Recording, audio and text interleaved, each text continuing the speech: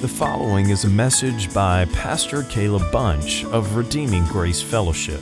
For more information about RGF, please visit our website at www.rgf.church.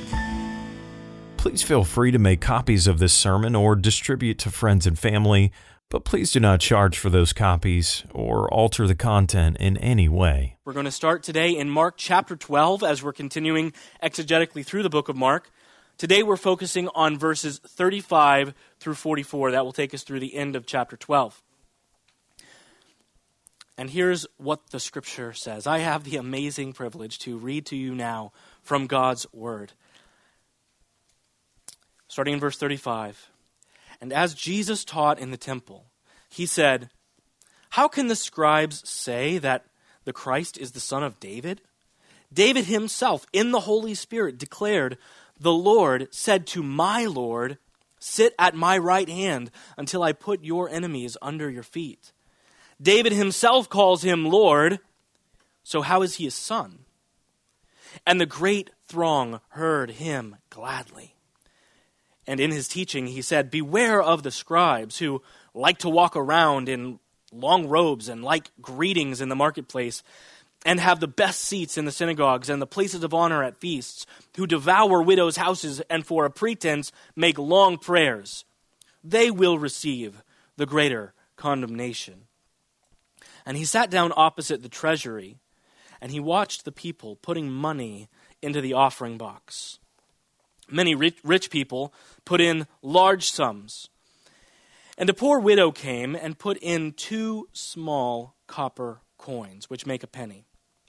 And he called his disciples to him and said to them, "Truly, I say to you, this poor widow has put in more than all those who are contributing to the offering box. For they all contributed out of their abundance, but she, out of her poverty, has put in everything she had, all she had to live on."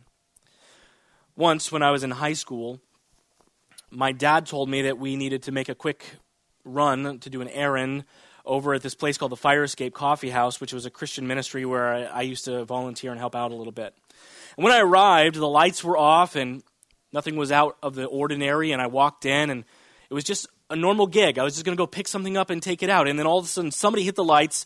Everyone jumped out from behind where they were hiding and said, "Surprise!" And it was a surprise birthday party for me. It wasn't even my birthday. I was shocked. I was stunned. I was not expecting that at all. All the signs were saying everything was normal. But I just didn't put the signs together. All the signs actually said that there's something going on. My dad never told me to go to the coffee house. When I got there, the door was unlocked. That should have said something about it. But then when I walked in, everything seemed normal. And then, surprise. This passage includes 3 short teachings that Jesus gives. And this is his conclusion of his ministry in the temple. Once he walks out the gates, there's no indication he ever walked back into the temple again. Jesus spoke these words because he was going to reveal the inaccurate perspective of his hearers. Jesus is going to show them just how far off their understanding is. All the clues are there, but they're missing something significant. So please join me as I pray that God would help us, because today perhaps there's going to be a surprise moment for you. Let's pray. God, I ask that anything that we are missing, that this text has to reveal to us, Lord, you would, by your Holy Spirit, open our eyes, open our understanding. Lord, I pray that as this is going to be a challenging text for most, as I know it has been for me as I have studied it, God, I pray that you would allow that not to discourage us, but to encourage us and motivate us towards living a life completely sold out to Jesus Christ. God, we ask that as we study these words, these holy, blessed words of Scripture today, that you would please cause us to recognize their great value, and that by your Spirit you would help us to live by them. Lord, we need your help. We are desperate. We are helpless without you. So please, Lord, work in us today. In Christ's name we pray. Amen. Our outline today will follow the outline that I believe is provided very plainly for us here in the text, and it will be structured together with the following 3 points. Point number 1, the glorious Christ. Point number 2, the greater condemnation. And point number 3, the godly contribution. And for each of these 3 points, I'm going to offer 3 observations and then close them with an application. Let's begin with point number 1, the glorious Christ. So far in chapter 12, Jesus has been in the process of being practically interrogated by the people in the temple. Over the past several weeks, we have seen Jesus being confronted by every last one of the ruling classes of the Jewish people. Yet, he has always answered their questions with divine wisdom and incomprehensible grace. He answered them flawlessly. But as Ralph Martin once said, after a day of questions comes the question of the day. After Jesus' previous response, Mark tells us in verse 34, quote, "And after that, no one dared ask him any questions." They're done. Well, I give up. This is not the way to destroy Jesus. This was their intent, right? To destroy him. It's not working. Everybody's still on his side. After every one of the questions, Jesus proves his brilliance and his wisdom and his righteousness. But now, it's Jesus' turn to ask a question. He does not follow the pattern that's laid out before him in the questions that he was asked. Those people asked side issue questions, things like, what about marriage in heaven? What about taxes? And even when it was important stuff like the commandments, it still wasn't the central issue. None of these are unimportant, but they all miss the point. So Jesus, he cuts right through the haze and he asks directly about the identity of the Messiah, knowing full well that he is the Messiah and knowing full well that they have rejected the notion that he is the Messiah. Observation number 1.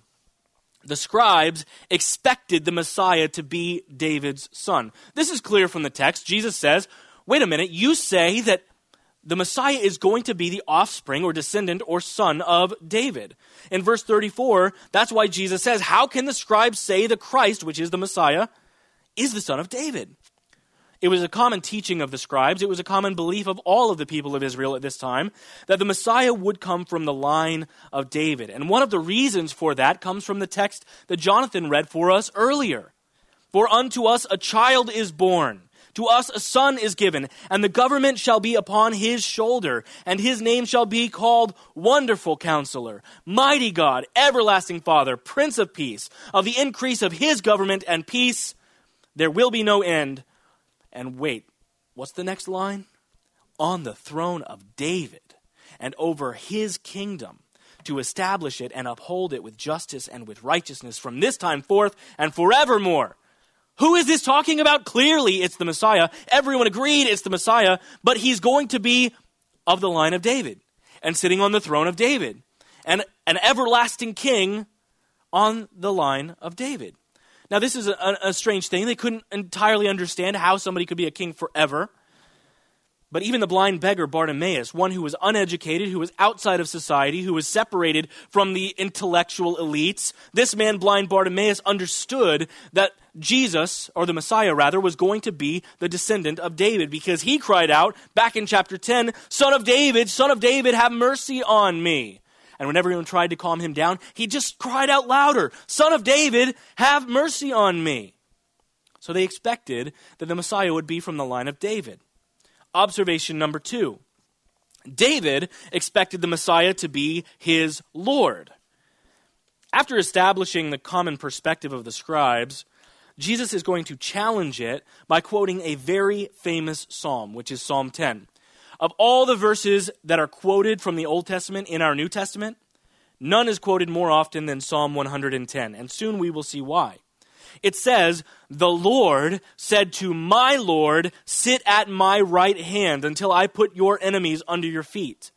Now, in order to understand why this seems like a contradiction, we first have to step outside of our modern American perspectives. We have to put down our mindset and step into the shoes of a first century Jewish man or woman. It is theoretically possible that my son Asaph could grow up and be the president of the United States. Now, mathematically, that's unlikely, but it is theoretically possible that he could be elevated over me. If I'm still alive and he's the president, he is officially my authority figure. Now, that is impossible in a monarchy like they had in the time of Christ or earlier on in the Old Testament. It is impossible in the ancient world for a son to ever rule over his father. As long as the father is alive, the son is subordinate. In English, Psalm 110 says, the Lord said to my Lord, Lord, Lord. It's the same word. But in Hebrew it says, Yahweh, speaking of God the Father, says to my Lord, my Adonai. And it would have been an incredibly inconceivable thing for the scribes to recognize David calling his offspring Adonai, calling his great-grandchild Adonai. It makes no sense in their mind. How could he ever rise to the authority over David? Observation 3. The scribes' expectations were far too small. I enjoy reading Sherlock Holmes. Most people that I know like Sherlock Holmes. Since the time of their writings, most of the stories of Sherlock Holmes have never been out of print. They've been remade into television show after television show after movie after movie. They have been remade constantly because this guy, Sherlock Holmes, is like the prototypical superhero. He's a genius. He's one that we all wish we could be like. We wish that we could look at all the pieces and put them together. I just finished listening to an audio version of The Sign of Four. Sherlock, he's an absolute genius. But what's so amazing about his character is he doesn't actually have more information than anyone else. Everything is available. It's on the table. Everyone's looking at the same crime scene, but he is the one who's able to put all the pieces together.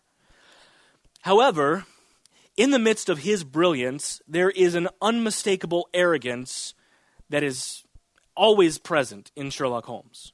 He will often become frustrated with those people around him that can't see what he thinks is obvious. Sherlock will even often treat his best friend, Dr. Watson, with contempt when he isn't able to unravel the mystery.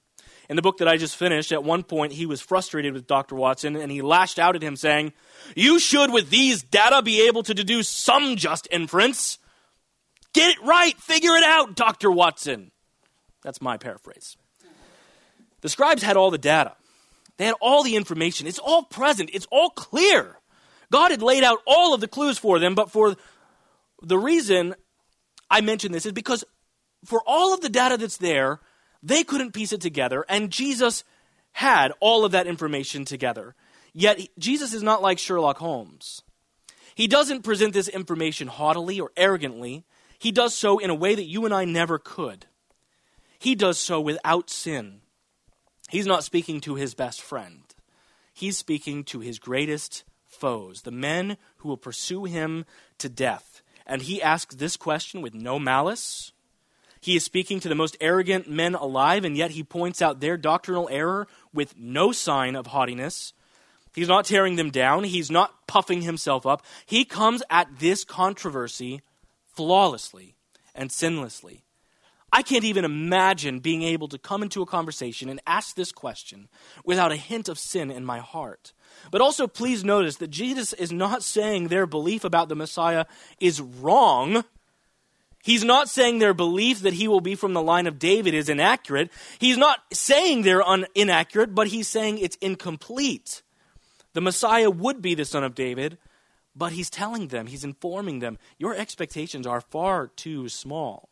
You think he's going to be a king like David was a king. He'll expand the borders. He'll fill up the treasury. He's going to be a great king. He'll be powerful. Everyone will respect him.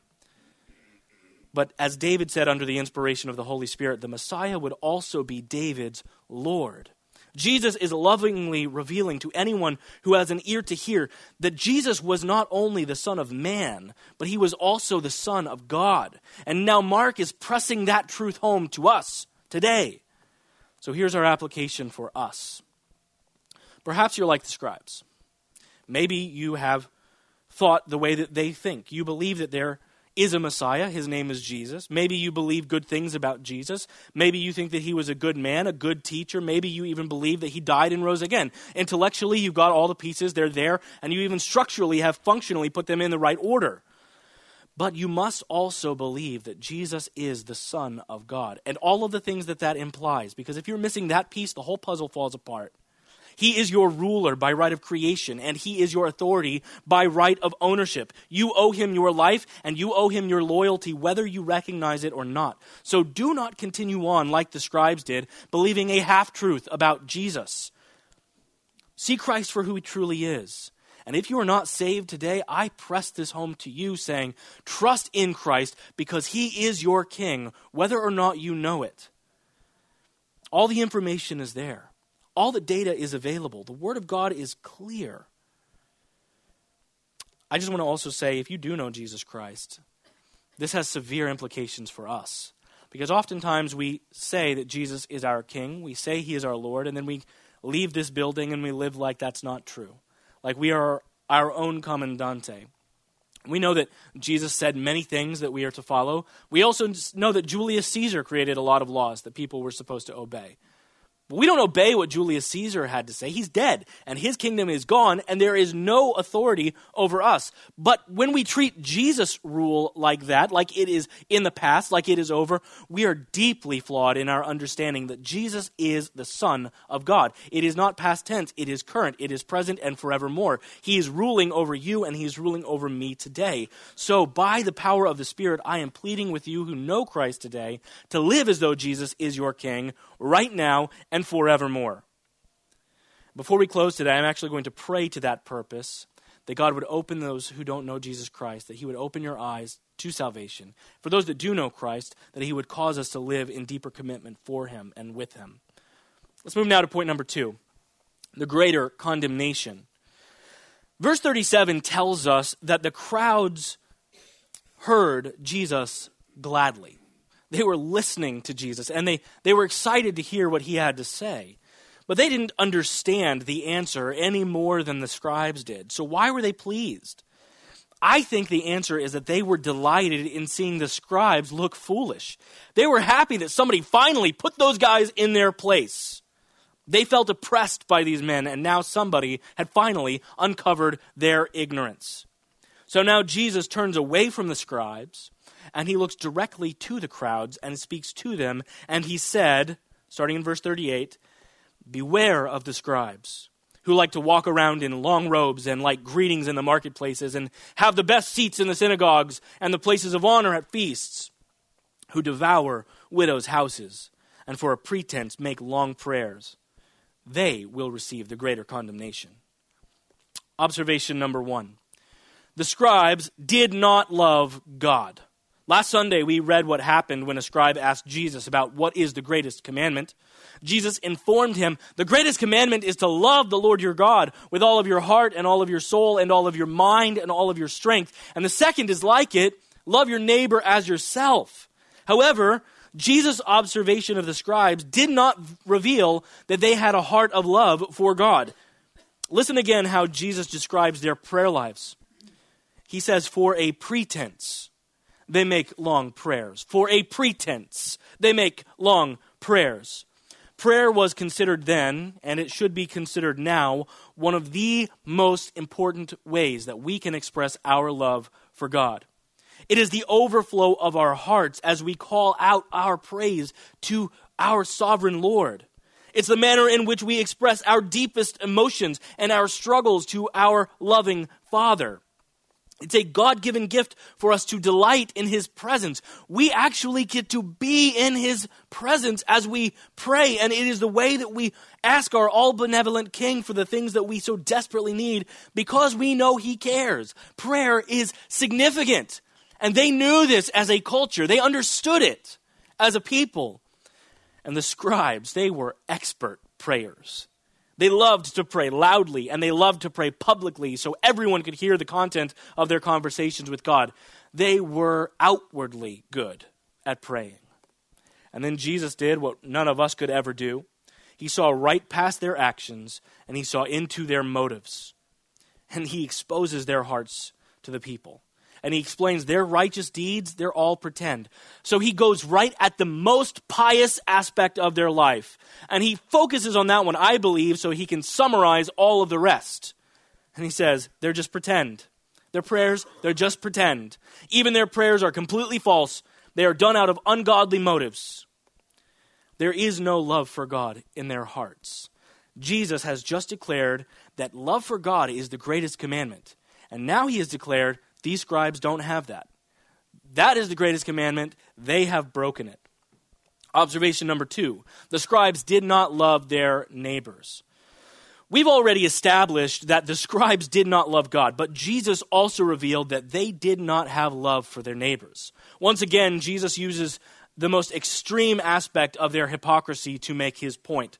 He describes these men as people who, quote, devour widows' houses. And by this, Jesus means that the scribes would find loopholes in the law that would allow them to appropriate property from widows and claim it as their own. The Bible is never clear about the technical aspects of their greed, so we can't know for certain how it was they were justifying this. We don't know the legal process that they went through, although there are many different commentators who speculate how they got these houses to themselves. But I know that we could safely assume the crowds who were hearing Jesus would have been aware that this was the case. Jesus is not saying something that no one knew about. These people know that the scribes have absorbed wealth from the poor and from the widows. And now when Jesus says it, they would have been well aware of these injustices, but they had always done so in a way that would be justified under their interpretation of the law. In the time of Christ's earthly ministry, there was no group of people who was more vulnerable and in need of care than widows. That's why our New Testament is riddled with times where it will command us, and as the church, to care for widows in a very tangible way. But the scribes, who knew the Old Testament better than anyone else, did not view these women as opportunities to put someone else's needs above their own. Instead, they saw the desperate condition of these women as an opportunity for their own personal gain. I think even the most depraved in our society would look at the heart of these men who prey on the helpless and they would say, that is unacceptable. That is disgusting. That is evil. Why on earth would you think it's okay to take these women who are desperate and take what little they have left? I'm certain that it would have been an awkward and embarrassing moment to be a scribe in that conversation. Jesus is still in the temple courts. I'm sure there are still scribes who are there. He's just had a conversation with them. And the crowds were surely looking around, seeking to land their angry gaze on any nearby scribe. Observation number 3. The scribes loved themselves. It's clear from the text that the scribes were outwardly religious. They pretended to love God, but underneath their piety was an inward love that ran deeper than anything else. It was an inward love for self. Listen again to the way Jesus describes these men and think of it through the lens of self-love. Beware the scribes who like to walk around in long robes. Why? Because they're beautiful and showy.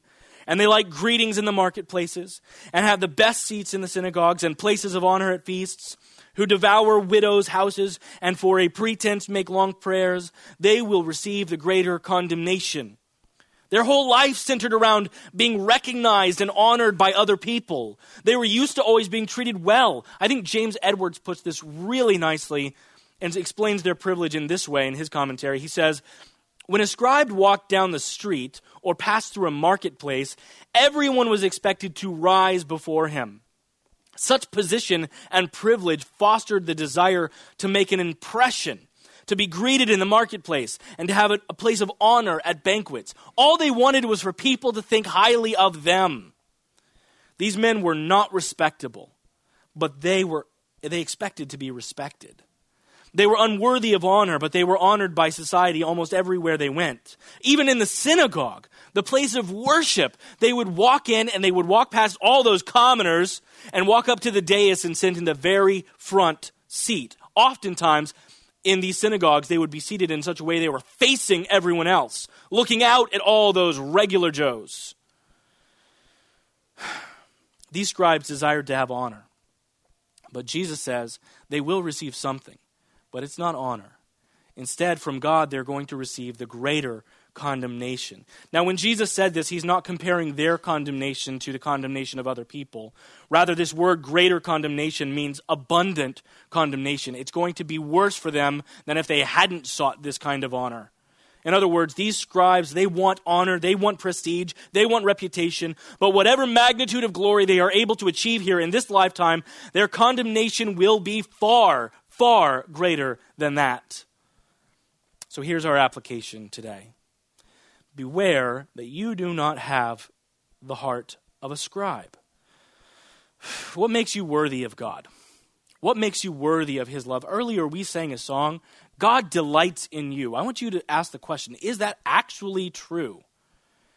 Because many people say, yes, God delights in me. These scribes would have said, God delights in me. the criteria for that delight is all out of whack. What makes you worthy of God's love? If your answer is anything other than, I don't deserve it, I am unworthy, I have nothing to offer God but my sin, and he gave me his righteousness through Jesus Christ. If your answer is different than that, then you are in grave danger of what Jesus calls here the greater condemnation. I guarantee that the scribes did not see themselves clearly. They did not see their own heart clearly before God. They did not recognize just how disgusting their sin truly was. But that's also true for you and I.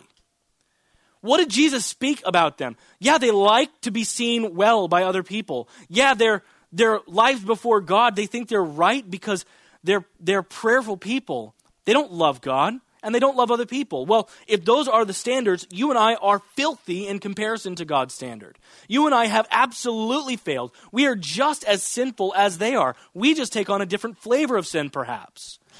So examine yourself. Consider what makes you think you can stand in God's presence. Because God opposes the proud, but he gives grace to the humble. So humble yourself under the mighty hand of God this morning. So now we move to point number 3, the godly contribution.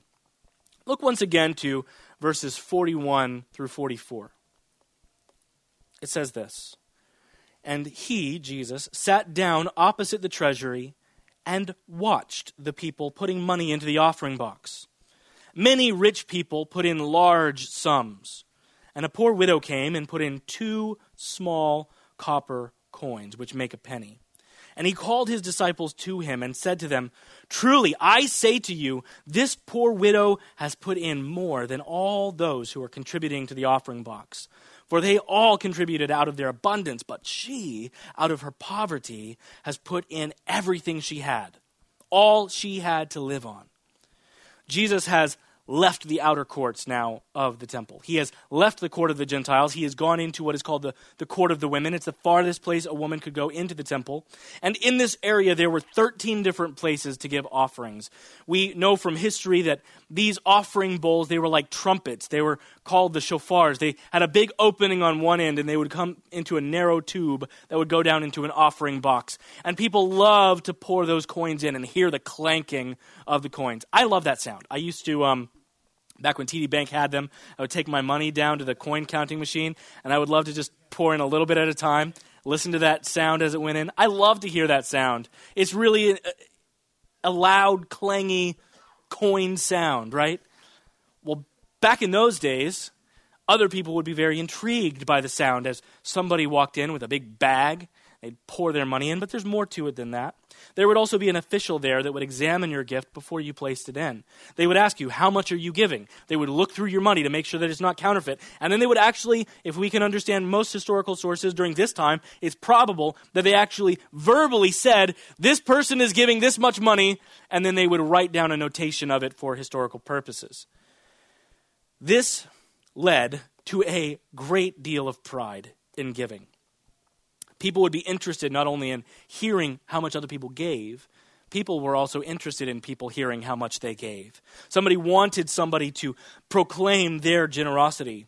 Kent Hughes describes the scene like this. He says, "Have you ever sat in an airport or at a shopping mall and just watched people as you read your newspaper or had your coffee?"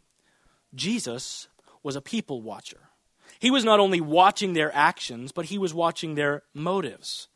Here we have a divine revelation. Neither the widow nor the rest of the people had any idea that they are being watched. So now, as all of this drama is taking place in the courtroom, Jesus is watching them and they are unaware. Observation number 1, God is watching you.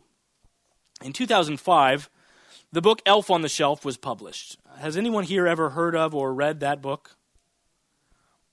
A few. Okay. Well, thankfully it's not super popular in this group. It's a storybook for children which explains how Santa Claus can be aware of who's naughty and who's nice. There's these little elves that are placed all over different people's houses that watch. And it's written by Carol Abersold for the purpose of affording parents a mechanism to manipulate their children into obedience. Hey, kid, you better not do that anymore. Look, you see that elf up there? He's watching you. And you better do what I tell you, or you're going to make the naughty list. Trust me. Do you see his little eyes going back and forth?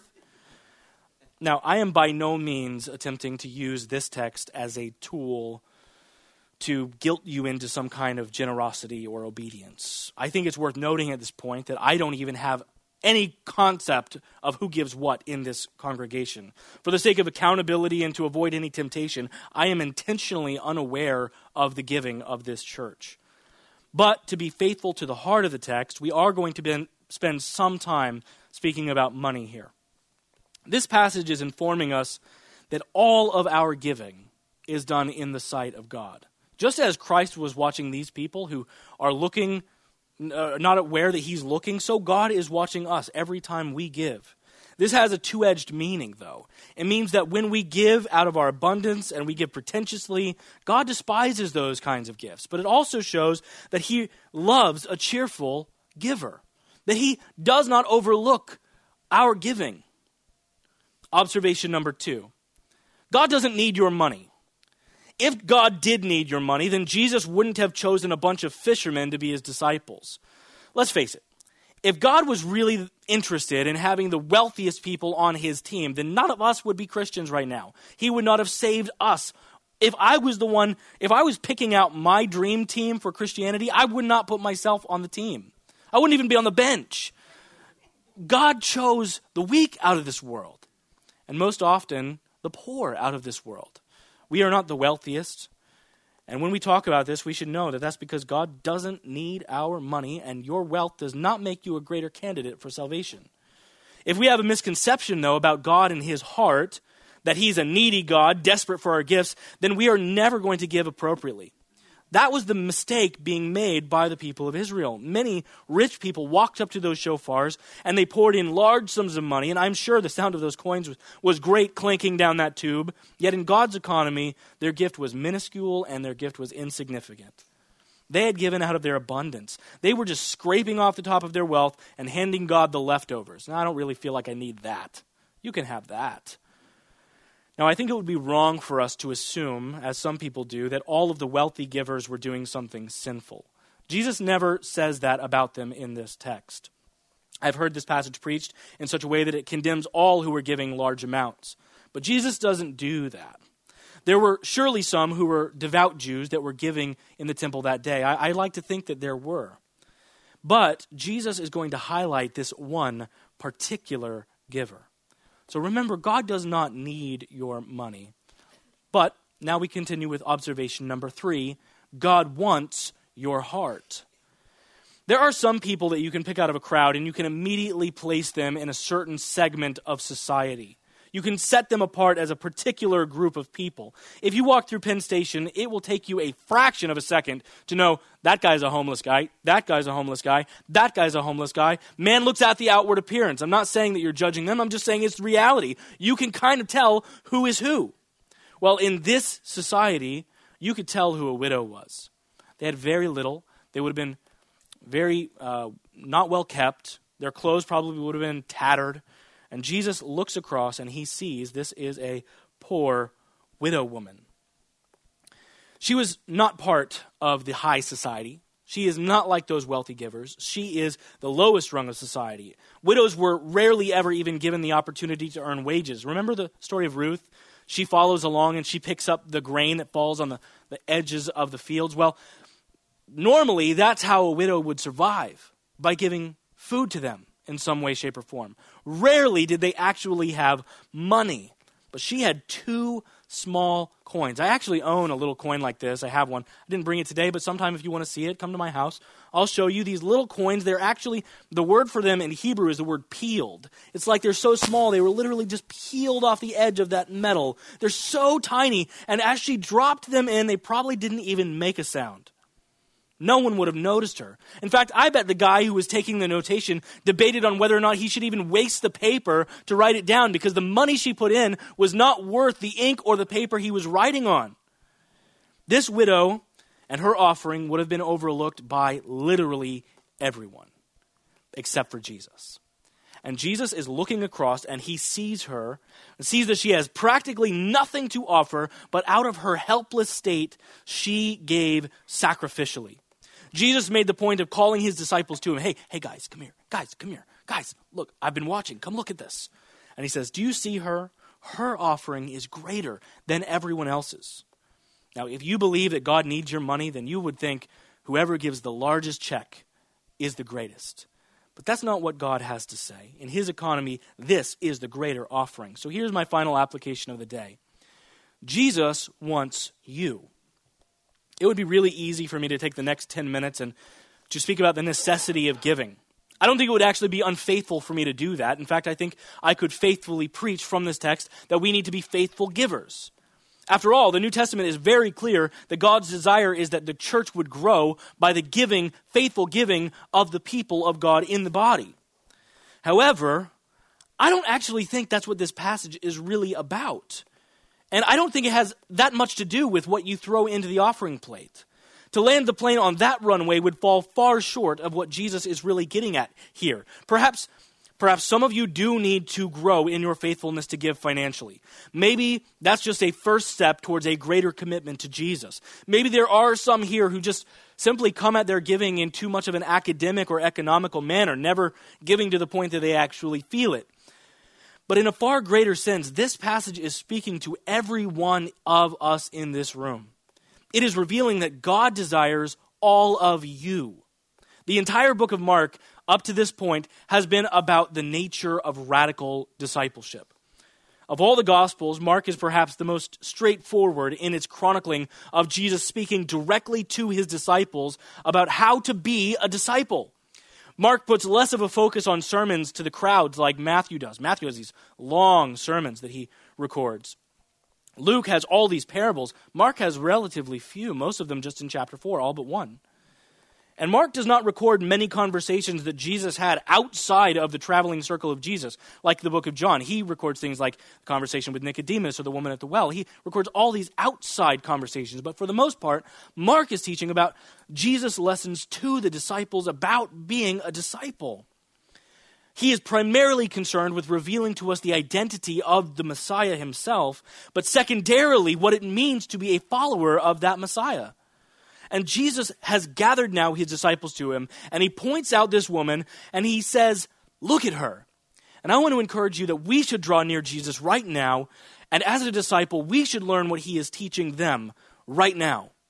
Please understand, the Lord does not intend you to hear this, and to go home today and to empty your bank account and come back next week and give every last penny you have to the church. That is not the application from this text. As one pastor once noted, that would actually just leave you destitute and you would become a burden to this church yourself. That's not the purpose of this text. The story of the widow is not telling us to simply give up all of our things. In fact, it is theoretically possible for you to go get all of your stuff, all of your money, and everything you have and give it here to the church, and your sacrifice could be potentially completely worthless before God. Consider the words of 1 Corinthians 13:3. It says, if I give all that I have, none of us have ever done anything this extreme. If I give all that I have, and if I even deliver up my body to be burned, but I have not love, I gain nothing. To view this passage simply in terms of finances would just be too simplistic. I believe this woman is being contrasted here with the scribes. I have told you twice, the first two applications, do not be like the scribes. Do not be like the scribes. And now God is going to, through this passage, contrast this woman's heart with theirs. They did not love God. They did not love their neighbors. But this unnamed widow woman gave a gift that revealed she did love. These gifts were given to God, but they were given out to the people who needed. Now we know that she did not give begrudgingly, because if she had, Jesus would have recognized that in her heart. He knows everything about her. He knows these are her last 2 coins. The last words of this chapter say, she out of her poverty has put in everything she had, all she had to live on. This woman truly seemed to understand what Jesus taught the disciples back in Mark chapter 8, verse 35. For whoever would save his life will lose it. But whoever loses his life for my sake and the gospel's will save it. So what's my point? Why drag this on? Why push this any further? Here's why. Because in Mark chapter 12, Jesus stops short of giving the disciples the motive to give. he stops short of telling them, why do you give this way? He's giving them a lesson that won't come to fruition until later in their ministry. And if I don't jump forward a little bit in the story, then this entire section will become nothing more than a glorified elf on the shelf. And I do not want that. If you are simply guilted into giving more of your time or talents or treasure, then your guilt will quickly fade away. Or if today all I can do is rally you together and become some kind of motivational speaker and tell you, yeah, just do a little bit more, then that will quickly fade away as well. And the result will be short-lived, and there will be nothing more than external religion like the scribes. So let me point you to the real reason why we should be completely sold out to God like this widow woman was.